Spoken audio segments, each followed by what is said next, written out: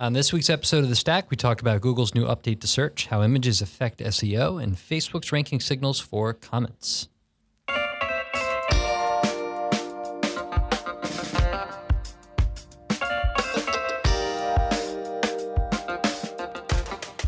So we're here for another week in our new studio, which is looking pretty swanky. Is that a good word? Didn't you use that right before the podcast? Swankalicious. No, you did. Yeah. Did I? Oh, I think so. See? He said swanky music. Yeah. We've got some new swanky music selected by Ryan and Tim because it made him happy. Me smile. Yeah.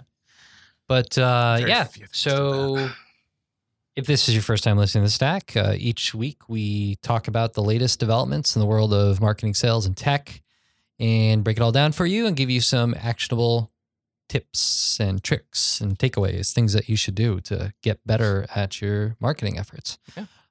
And today is episode number 57. So we've done quite a few of these. It's kind of cool, right? Yeah. I think, once we brought back The Stack from its sad little death.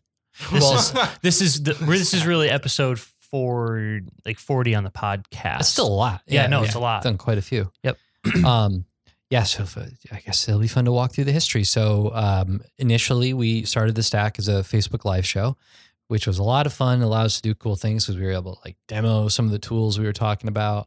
But there are all sorts of issues with going on Facebook Live. Sometimes your connection drops out. You have buffering issues and just decided it was too much stress and not enough return. Especially the live demos. On the effort, yeah. Like the tool would not work, when you were demoing it live. So we just talk about it now instead. We do want to bring back video at some point, but some cameras in these corners up here. Yeah. So once we stopped doing the video, we just continued to record the podcast right in the middle of our office, where all of our desks are, where we work, and we've upgraded it, and we now have a dedicated studio for the podcast. This is our second. I don't know. How many? So yeah. Oh, because you didn't do it last week? No, we didn't. So it's been a little bit off because Ryan was off honeymooning, and Tim's been off Seattling. Oh, did you guys not do it when I was? No, we did do it without you in Seattle. Yeah. But not last. Oh, you don't week. listen? not when I'm in Seattle now. Well, we're back in our normal routine, and let's dive in. So this first article is coming from Search Engine Land, written by Barry Schwartz, who was probably in the same room as Tim 2 weeks ago, right? He received, I forget the exact title of the award, but he more or less received, I'd say like a lifetime contribution to search kind of thing. It's pretty cool. Yeah. Oh, and just a little update. If you did listen a few weeks ago, we were, Tim was in Seattle because our agency was nominated for, I think it was like SEO. It was overall effort or something like that. For the enterprise class. In the enterprise category. Yeah. So we were finalists, which was awesome. Unfortunately, we weren't the winner, and congrats to the winner. I don't recall who it was, but I'm forgetting. But yeah, honored to be recognized there. So we like Search Engine Land. Thank you for recognizing our work. But this article comes from Search Engine Land, and it's Google Search Update aims to show more diverse results from different domain names. And Tim, you actually discovered this. You want to sum it up? Yeah. So largely what it means is, a lot of times if you do a search, it's not uncommon for one search to be dominated by a single domain. Like if you search for something around careers, more often than not, I tend to see stuff from Indeed. Yeah, it's all Indeed. Indeed. In an effort to shake things up and just bring some more diversity to the SERP. They're making a conscious effort to try to limit that to 2 results per domain. Core results. And that doesn't include things like featured snippet or images or things like that. It's just the core blue title results. But they of course reserve the rights to forego that in certain cases if it makes more sense. Which I'm pretty sure Sean had said is likely surrounded by branded searches. Yeah, we had an example of that yesterday. Yep. So there's this sentence in here. It says, however, we may still show more than 2 in cases where our systems determine it's especially relevant to do so for a particular search. Yesterday, we were analyzing a branded search where it was query plus brand name, and like the entire page was content from that brand's website, even though we didn't explicitly state, only show me content from that website. So yeah, you're still going to see exceptions to this rule. And I've seen some examples too where it's not branded, a branded search, but it still returns more than 2 for a single name because it's the content is better. It's better than the other stuff that's out there. So that's still, I think, quality is still a very, it's more important. I think in this article, speaking about the Indeed and like Yelp, I think it was specifically Yelp. I think so too, actually.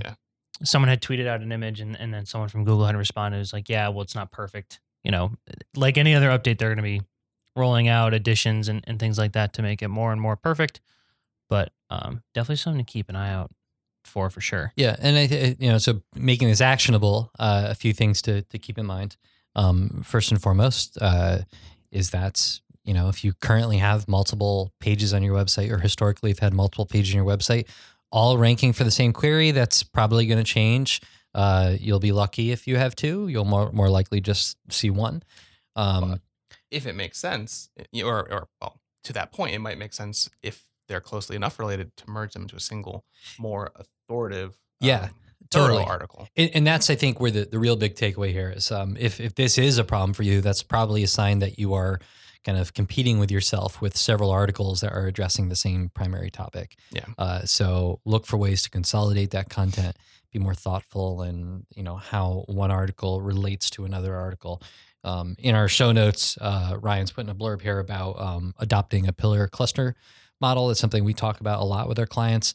That makes total sense here. So basically just figure out, do your keyword research, figure out what that core topic, that primary keyword you want to target, and ideally have one answer for that query, not multiple.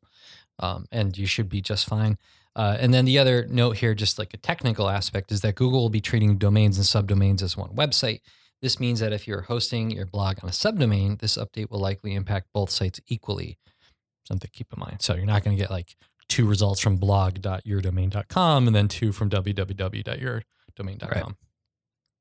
So check out the link, and thanks, Barry, for the roundup, and let us know what you think. Next article comes from Andy Crestadina for Orbit Media. This was a really cool article. Orbit Media does really great content about blogging and SEO. We've mentioned their articles in the past. And this one I just thought was interesting. So the question comes up a lot when we're talking to our clients, like what's the impact that images have on SEO? Are they good for SEO? Are they bad for SEO? And Andy has addressed that topic head on. The article is titled How Images Affect SEO. Can adding a diagram really drive rankings? So he's actually kind of talking about diagrams in particular with this article, which I really like. I think there's a lot of value in them. And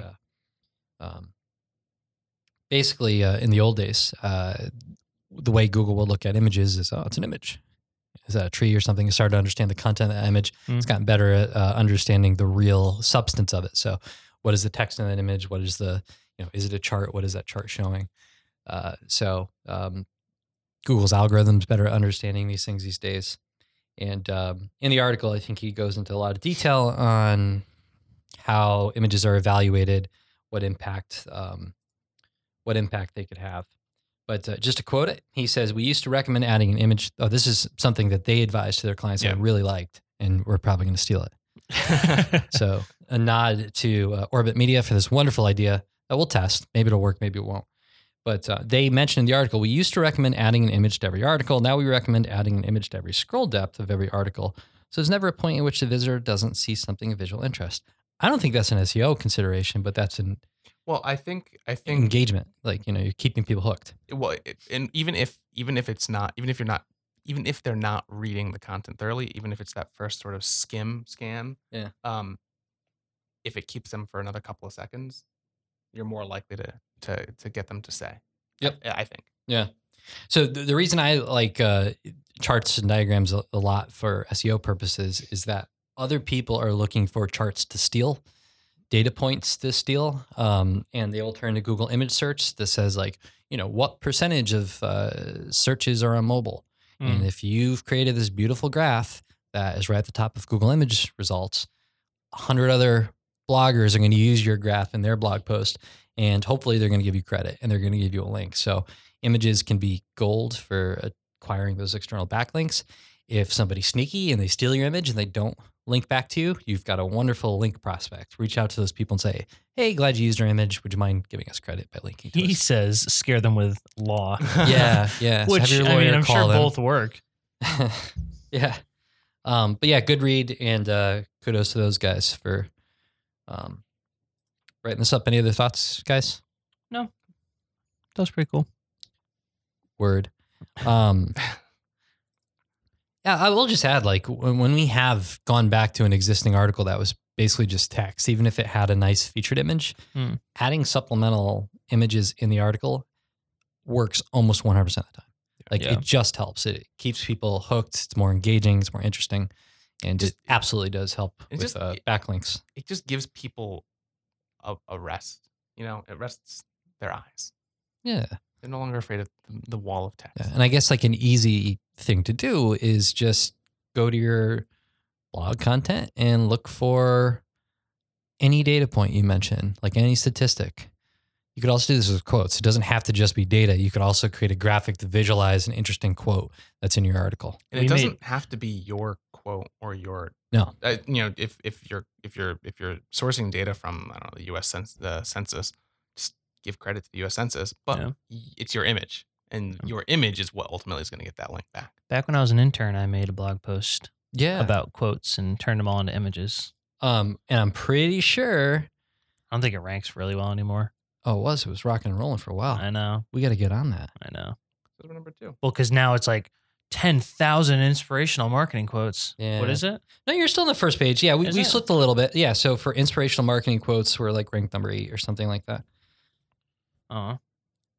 So our article, 35 inspirational marketing quotes to motivate your team, which is immediately followed by 35 of the best marketing quotes that will inspire you. Yeah, but there's out of the 5 images that are in that little carousel, those 3 of them are mine. Rock on, man. Yeah. Yeah, look at that. That's nice.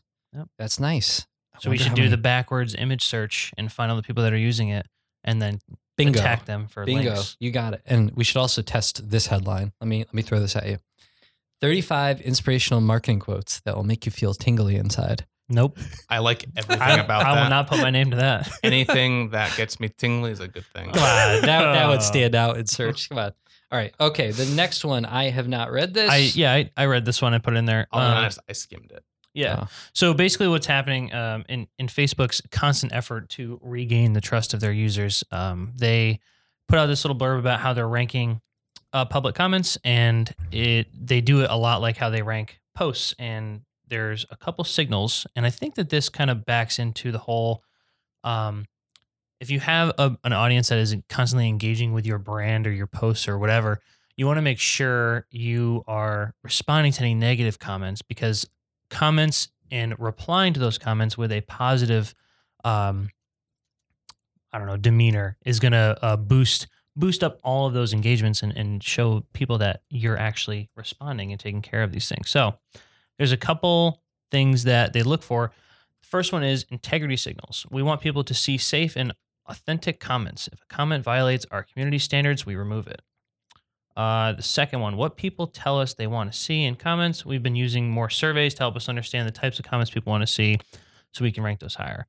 There's a couple more, but basically the overall message here is that they are trying to give everyone a more positive experience when they go into their newsfeed, which I have a problem with because it's kind of like control. To me, it seems like it's controlling.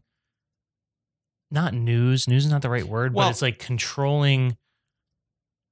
I don't know how to say it. It feels weird. To be fair, have you ever gone on Facebook and seen like an article? And it's like, typically it's a political article.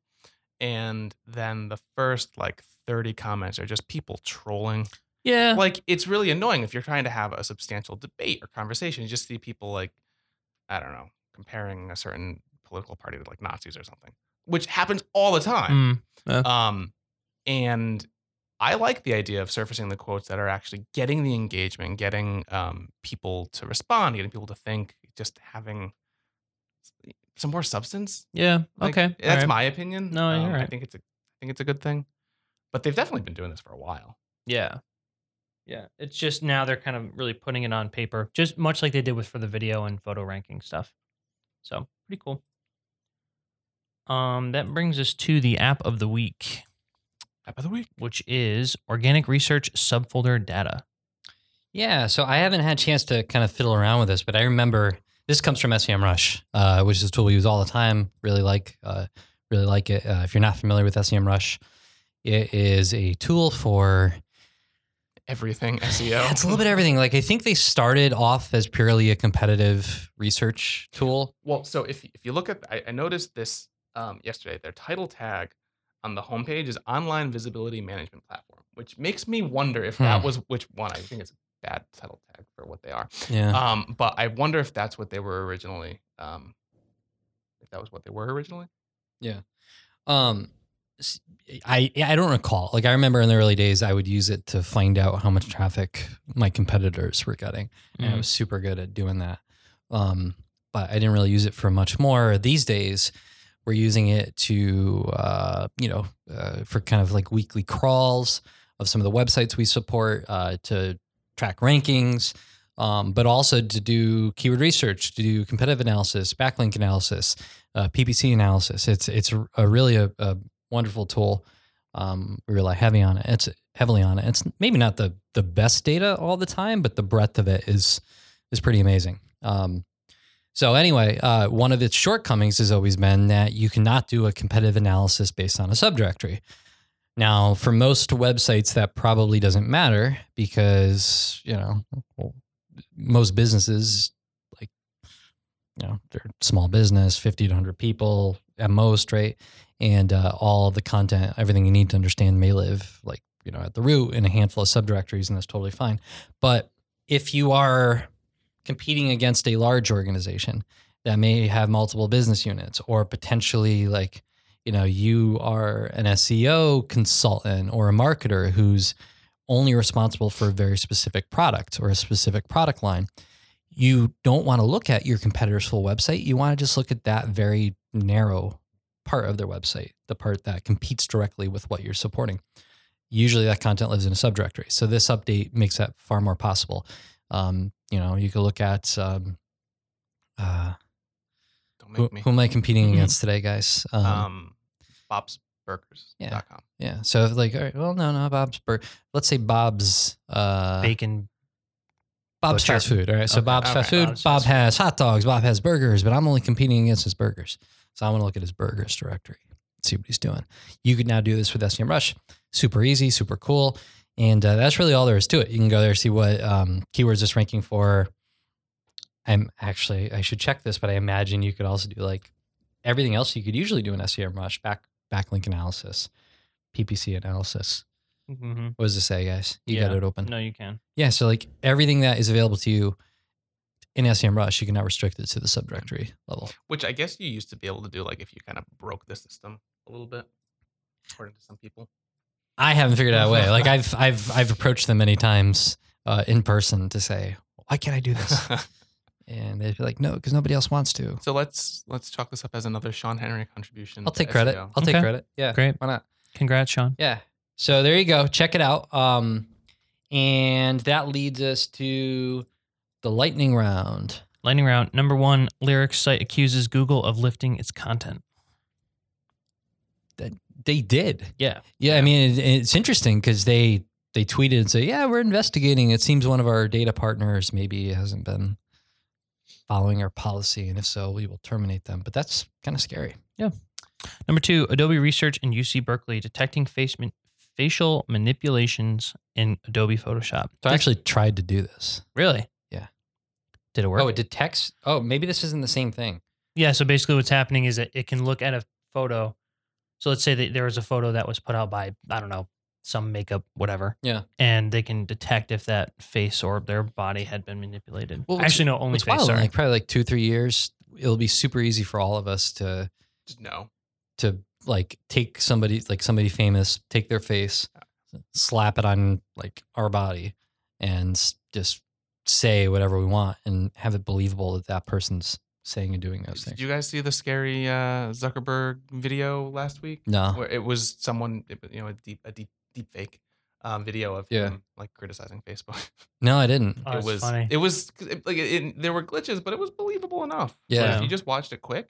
Yeah. Well, I saw some other update. It was like video editing by like typing. It was just like, it's just crazy how easy all this stuff is going to be in such a short window of time, and that's both a good thing and a very bad thing. So, Number 3, Google launches new search menu icons, or new search menu with icons, which I got nothing. Yeah, that's desktop. whatevs. Yeah. That's cool. The most popular social media networks each year, gloriously animated. I thought it was cool. Shows the rise of Facebook and YouTube and all that stuff. Facebook ruined everything. I keep thinking back. Sean liked MySpace. Well, it was stupid. MySpace was stupid. It was harmless. You know, it was fun, but it was stupid. Remember how you could put music, like as soon as someone landed on your profile, you could put music that played? Yeah, Well, MySpace, I don't think was a threat to the internet. Facebook is a threat to I the never had MySpace. I- Just to be fair. Dude, I had On that. MySpace. I don't know how well like this all aligns, but I feel like in the same year that Google Reader died, Facebook exploded and we all got dumb. We all definitely got dumb. I'm Yeah. not sure exactly when it happened, but it happened. What will come next? Who knows? Yeah. All right. Well, that is the stack. Hope you enjoyed it. Leave us a review. Let us know your thoughts. It matters a lot to us to get that feedback. So don't be a lurker. No lurkers here. No lurkers. Yeah. Lurkers, no lurking. I was going to say that. Damn it. I got to it first. Dora the Explorer, Sean. Yeah. I don't know. All right. And we will see you next week.